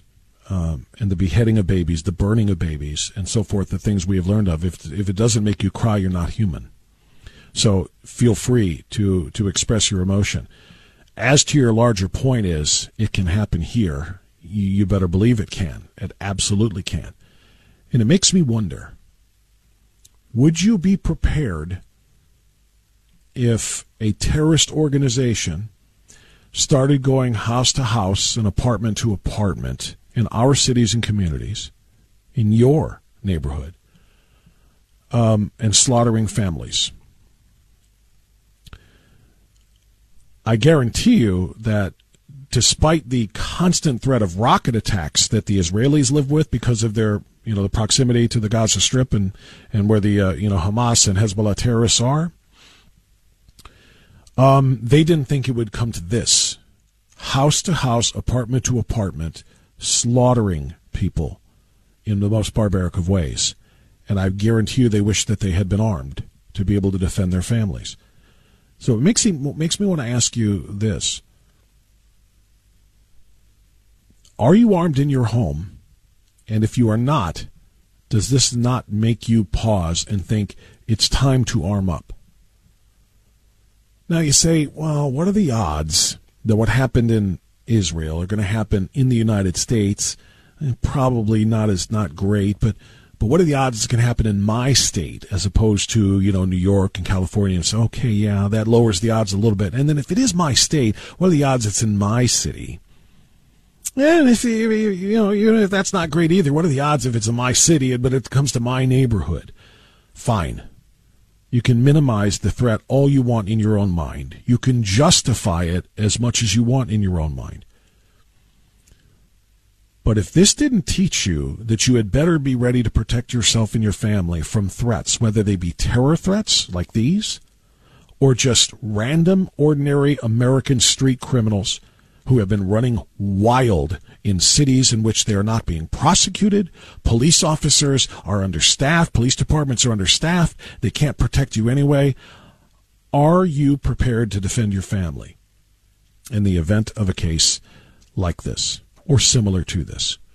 I wonder how many more Americans are scrambling to the gun shops right now because they are seeing this.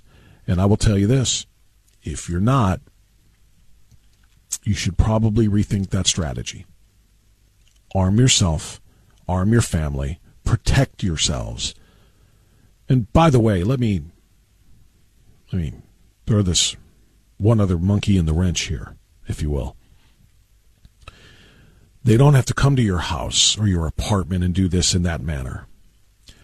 260 or so of the 1,200 victims in Israel of this barbarism were at a concert, a music event, a rave, they called it, celebrating and having a good time in a large crowd.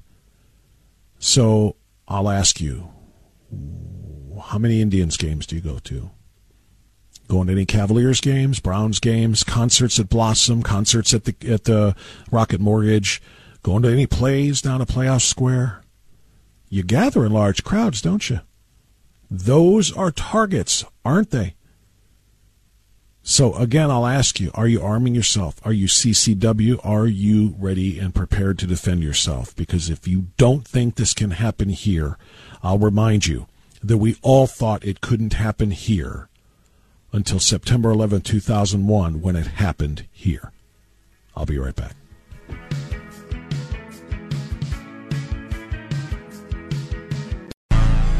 This hour of Always Right Radio is brought to you by The Floor King and KeepingMedicareSimple.com. You and I know and do not believe that life is so dear and peace so sweet as to be purchased at the price of chains and slavery.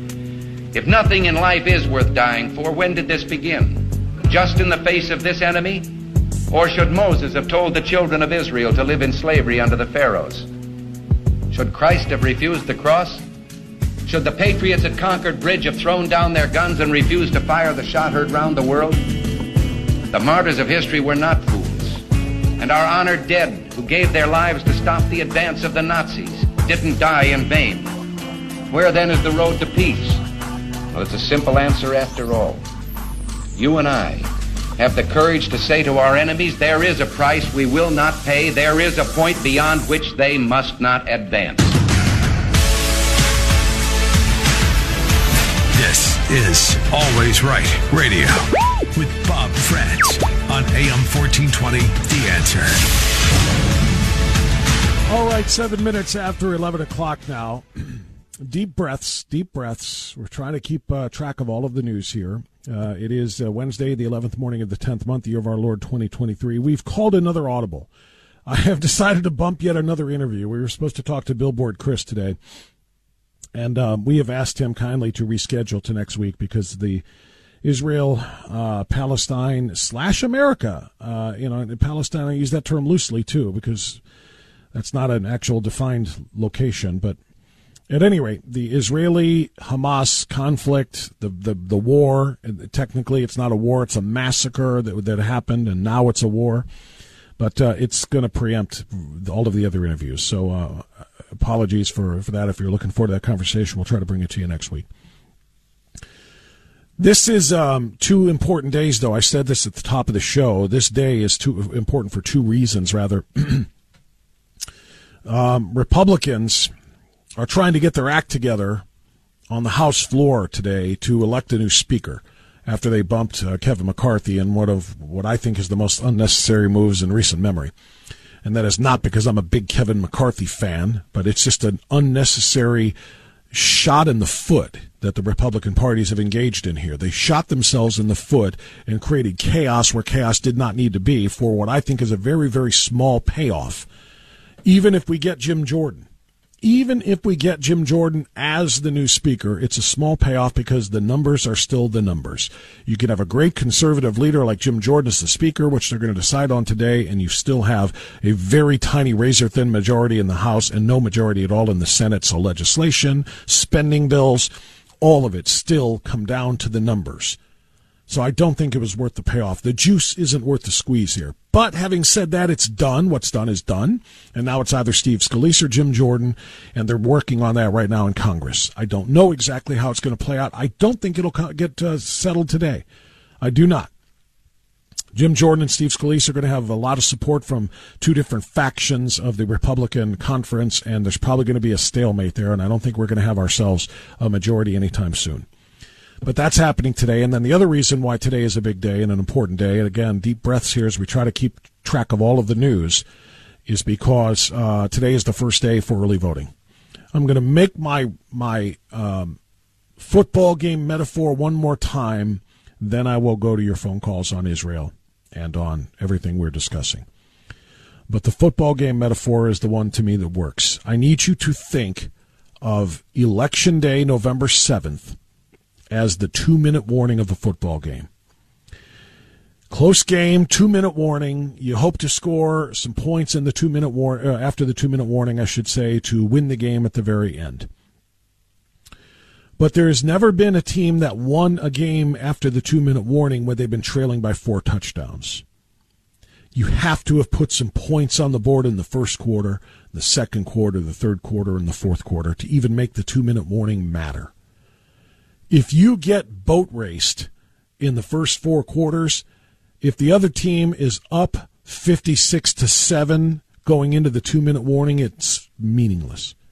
You need to score in the first quarter, second quarter, and fourth quarter. Third quarter, fourth quarter. So the metaphor, of course, works here because there's 4 weeks of early voting. Today is the start of the first quarter. We need to put points on the board in the first week. Go vote today at your Board of Elections. Vote no. Remember, put the no back in November. No on issue 1. No on issue 2. It's extremely important. Go vote today. And then tomorrow, I need more people to go and vote no tomorrow. And on Friday. And on Saturday if your board is open. We need to put points on the board in the first quarter. Then when the first week is over, we need to put points on the board in the second quarter, and you follow it the rest of the way. If you wait until Election Day, it's trying to make up a massive deficit after the 2-minute warning, and it will fail. Just like we failed to pass the threshold amendment increase or the amendment threshold increase in August. So do not wait. Take advantage of early voting opportunities now, and we must do this for 4 quarters before we get to Election Day on November 7th. That's all I'm going to say about that for now. 216-901-0945, 888-281-1110. Tanya is in Akron. Tanya, thanks for waiting. You're on the air. Go right ahead. Hey, Bob. I was just calling to say that you're totally right. We need to make sure that we're armed because that's our constitutional right. Make sure that we know our neighbors, okay? Because that's why they got mad about the song in a small town, because they're going to come after us. Right. Everything that we've been talking about for the last 3 years have come to fruition. They don't want us to have rights over our children and what they learn in school, so they're not getting cracked history. The abortion movement, anyone that can cry and say that they are upset about anything, we can't give them parental rights. We can't give them a right to kill our children in the womb or after they come out of the womb. And we can't allow on this election to have more of our youth and middle-aged adults going around smoking marijuana that makes them lazy, makes them unconcerned about what's going on in culture, what's going on in their lives. So we have so many things that we have to start thinking about. And I told my son and I told my daughter, I am locked and loaded, but I need to have more, because when I saw what they were doing, entering those houses in Israel, it only took, if it would have been 6 bullets, somebody would have been gone. You know what I'm saying? I do. They just walked in freely. And there's one community that they don't talk about much on the news, is that there was a community that was armed and they were not penetrated, because cowards do not want to have to really fight. No. And now Israel is doing something that, they're amending their right to carry, but they have so many exceptions to it. We need to no longer give any more leeway to them saying that we have to have any exceptions to what God has given us the right to protect ourselves, and our Constitution has given us the right to protect ourselves. And if anybody has a problem with that, then they need to be on the first boat out of this country. I think the other thing we need to talk about is find people, extract people, and return them to their country of origin. That should be number one. Any that came over here illegally. I don't care if that's old men, old women, young babies. They have no right to be in this country. We can't have close to 5 million people who are not being that have come across illegally in this country, because we cannot have them understand what it means to be an American citizen. And it's time for everybody to make a decision. What are you first? You may have your Christianity, but your citizenship right now is an American, and we need to protect that. Yeah. Tanya, it's a great call. There's a lot of great messages there. And thank you for the call.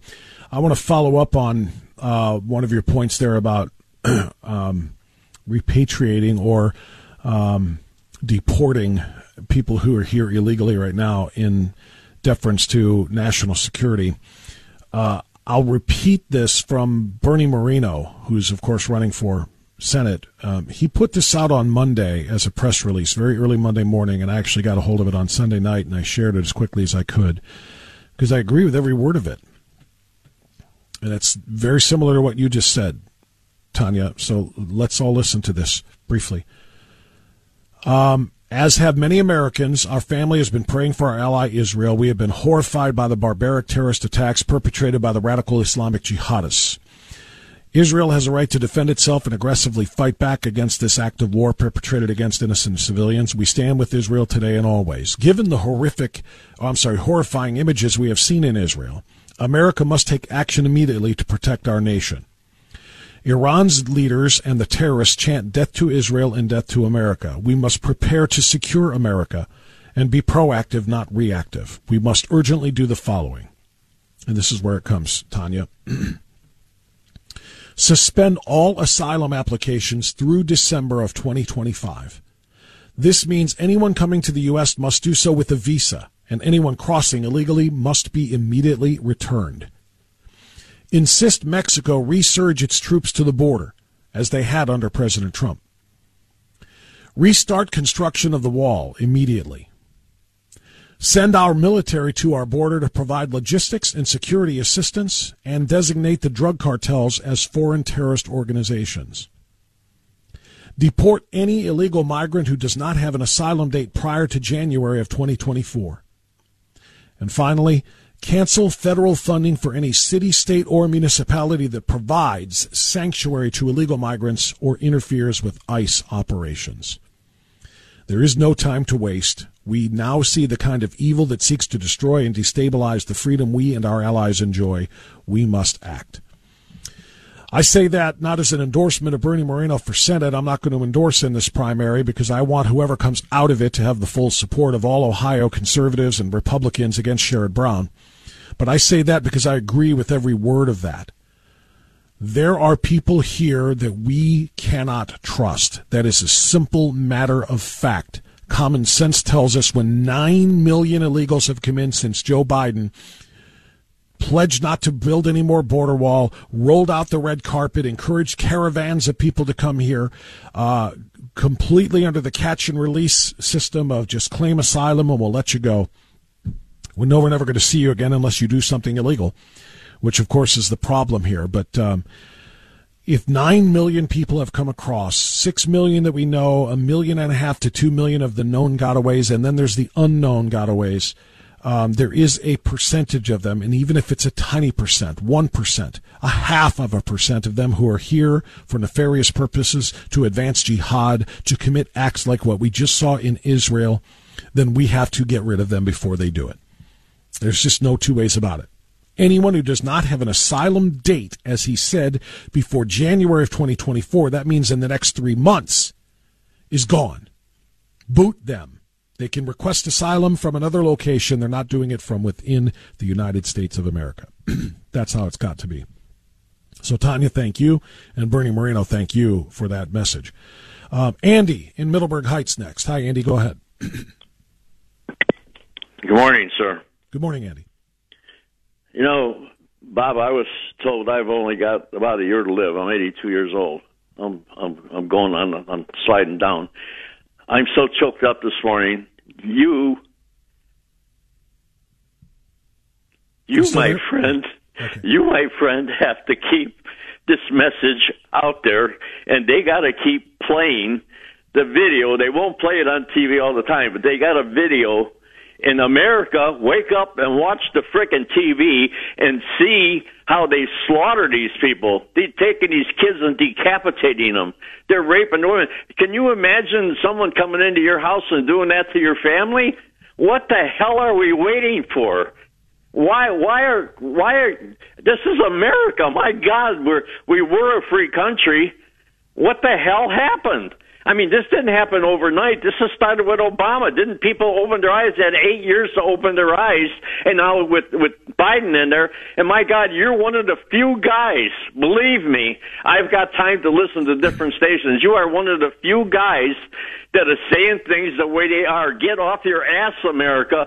Arm yourself, or you're going to get slaughtered. Watch TV and watch these people be slaughtered. Watch their throats get slit. Watch them decapitate these kids and send them back over to their parents. Watch this stuff. My God, America, what are we waiting for? I'm ready. I've got enough rounds and I've got enough ammo and everything. And I'm a CCW, 82 years old. I don't care. I'm ready. And America, Bob, you got to keep this up, because you and Mark Levin and John B. Wells, you're the only guys that are getting this out on the air. You don't see nothing on CNN, NBC, no place. You guys got to get this message out. And if America cannot see with their own eyes and common sense, you know, they don't have to come to your house. You'll be driving down the street. They'll machine gun your car with you and your family and set the car on fire like they're doing over there. Don't people realize how this is the end times, my friend? And it doesn't have to be, because of what you're saying. And thank you, Andy, for the call, and God bless you. And I appreciate your passion and your sincerity in the things that you say. It doesn't have to be, but only if we do indeed recognize the reality of the threat. This is not fear-mongering. Fear-mongering is telling everybody that you're going to die if you don't take this shot of completely untested materials on human beings in the long term. You're going to die, and if you don't die, your grandma will, because they're going to get something from you if you don't take this shot. That's fear-mongering. It's completely bogus. It is indefensible. It is inaccurate. That's fear-mongering. Saying that there is a threat of attack from people who are against our existence and against the existence of Israelis and of Jews is not fear-mongering, because we have evidence of it. We have evidence of it happening. And absolutely, listen, in the article that I shared with you from Daniel Horowitz, he talked about rallies, pro-Palestinian, which means pro-Hamas rallies, breaking out all over this country that are not dozens strong, that are hundreds strong, that are in some cases thousands strong. What do you think those people mean when they chant death to Israel, death to America? You think they're kidding, that they don't want to kill America? How do you kill a country? You can't shoot the earth. You can't shoot the ground. You shoot the people within it. What do you think they mean? And what do you think it means when there are other radical terrorist type organizations who have expressed open support for Hamas and the butchering of those babies that we just talked about? Black Lives Matter has issued a public statement endorsing the Hamas murder, of mass murder of babies, of women, of children, of innocent people. They've literally done this publicly. BLM Grassroots sent out a statement issuing their complete support for the Palestinians and for Hamas.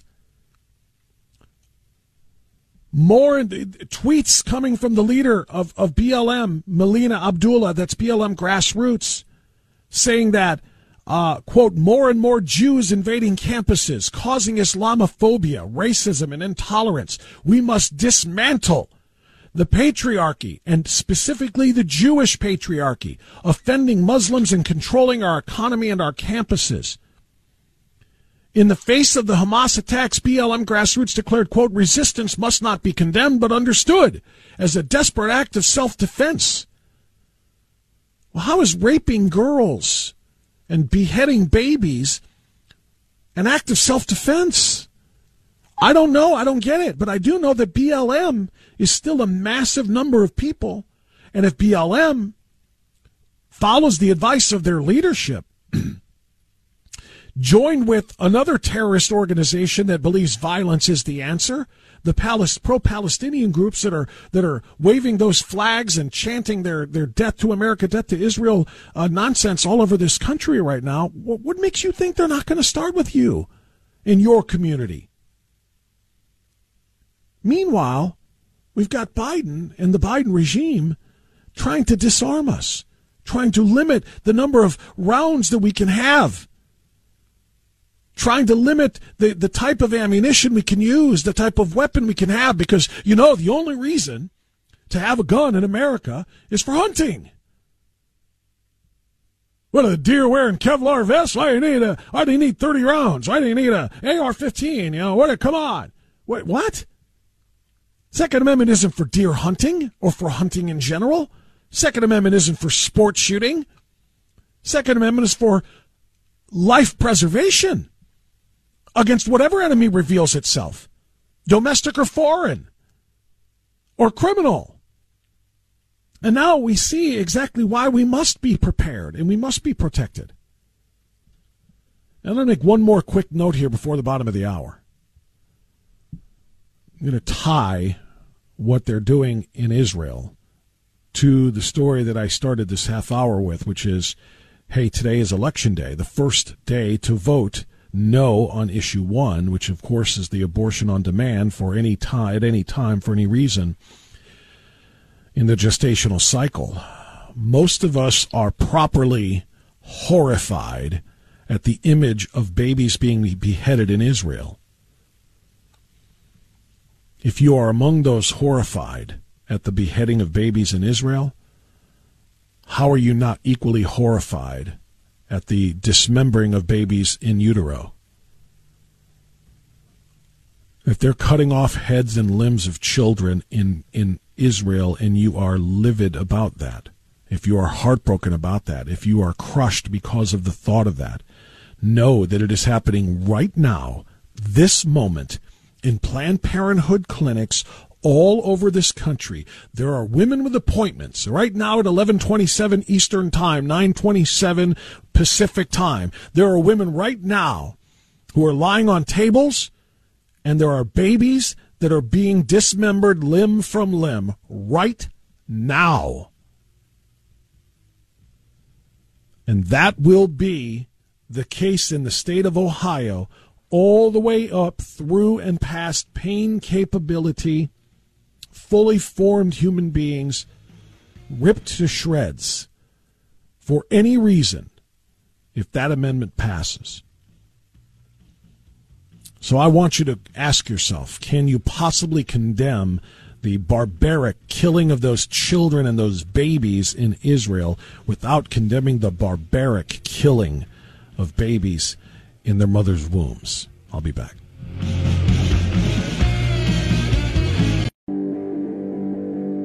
Giving you reason in the age of unreason. Always Right Radio with Bob Frantz and The Answer. You know, yesterday I did a new Bob Frantz Road Rants.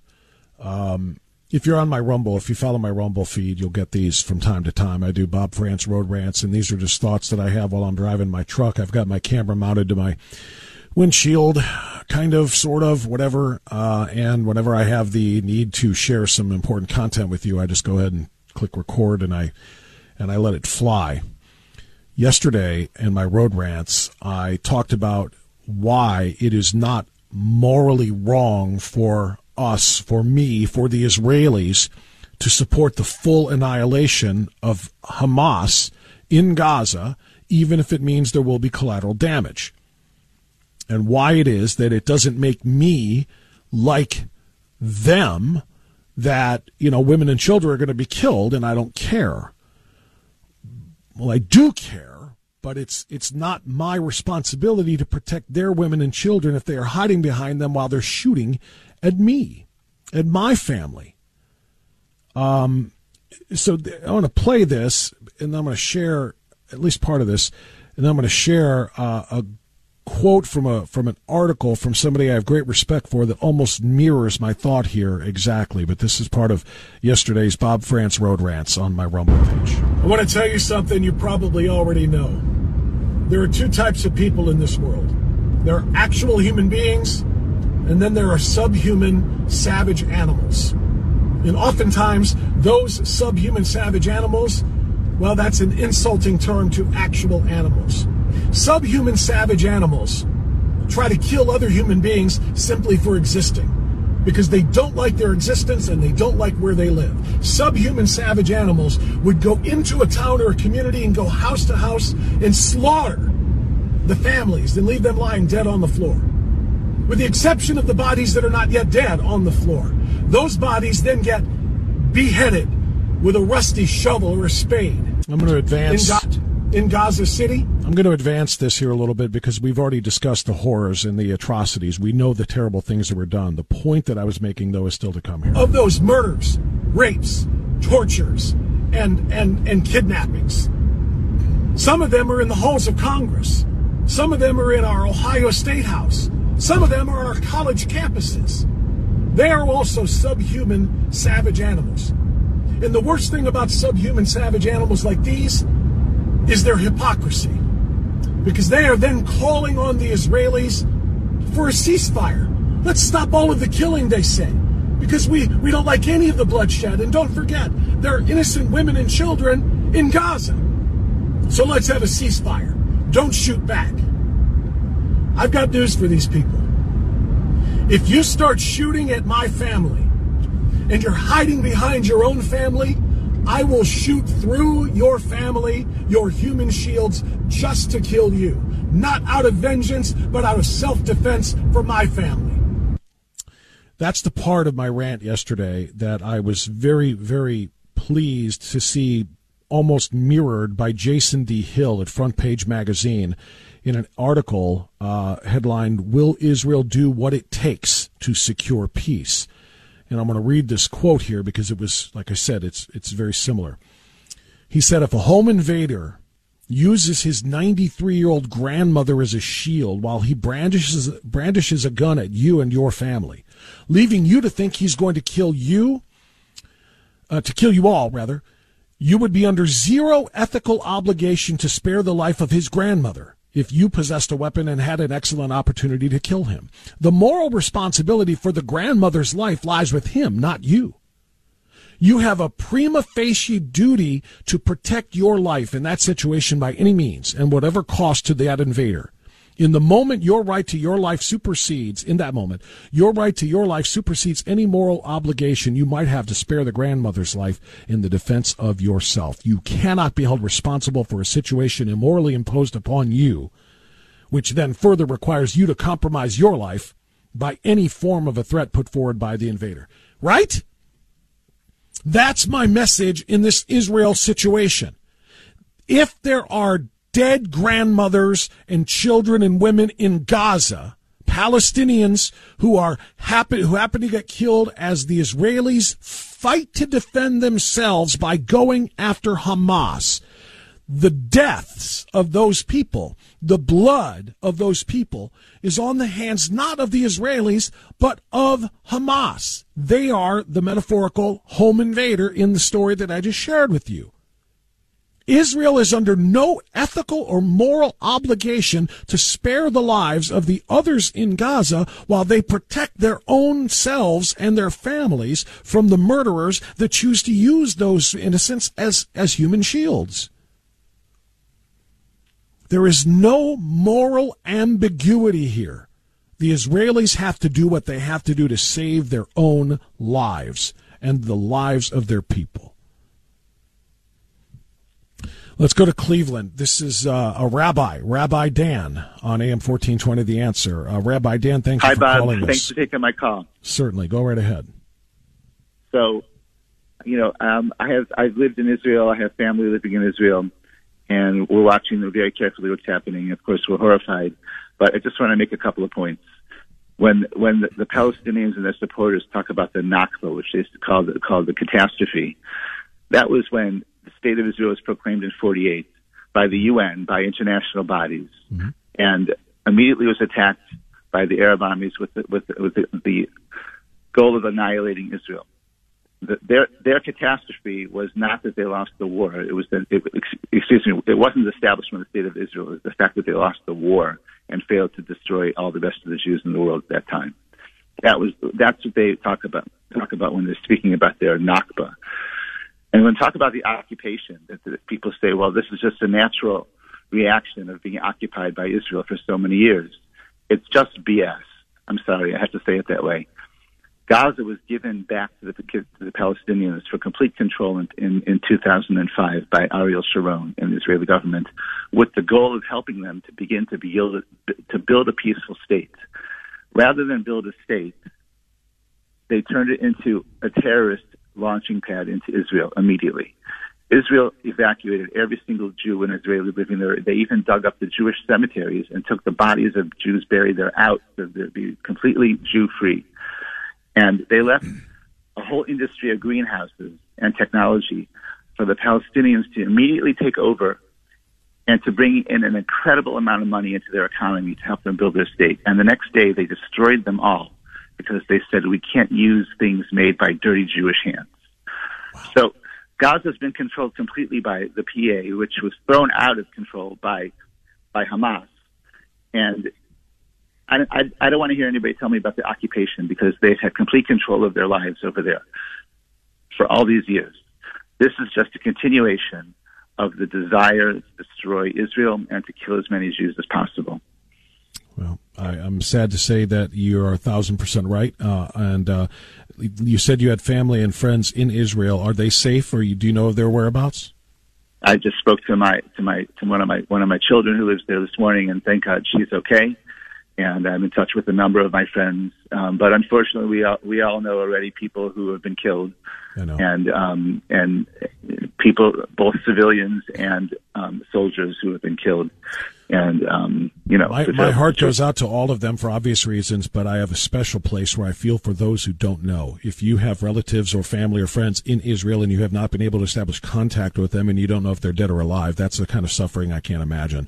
Thank God we've been able to be in touch with them every day. Exactly. I just want to end with, I know your time is short, a quote from Barack Obama regarding this. He said, if somebody was sending rockets into my house where my two daughters sleep at night, I'm going to do everything in my power to stop that. I would expect Israelis to do the same thing. And that's exactly what we're doing right now. Well, that's a great way to...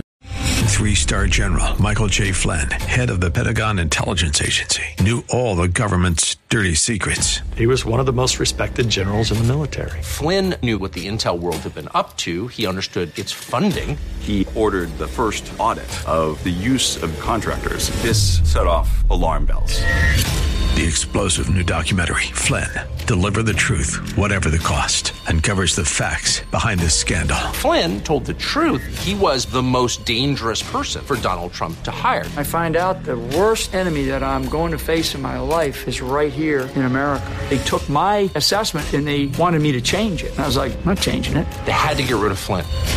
With in-depth interviews, archival footage, and never-before-seen personal records of the man behind the headlines. I just felt like I was drowning. Flynn, deliver the truth, whatever the cost. Available now. Watch it today. Go to salemnow.com. salemnow.com.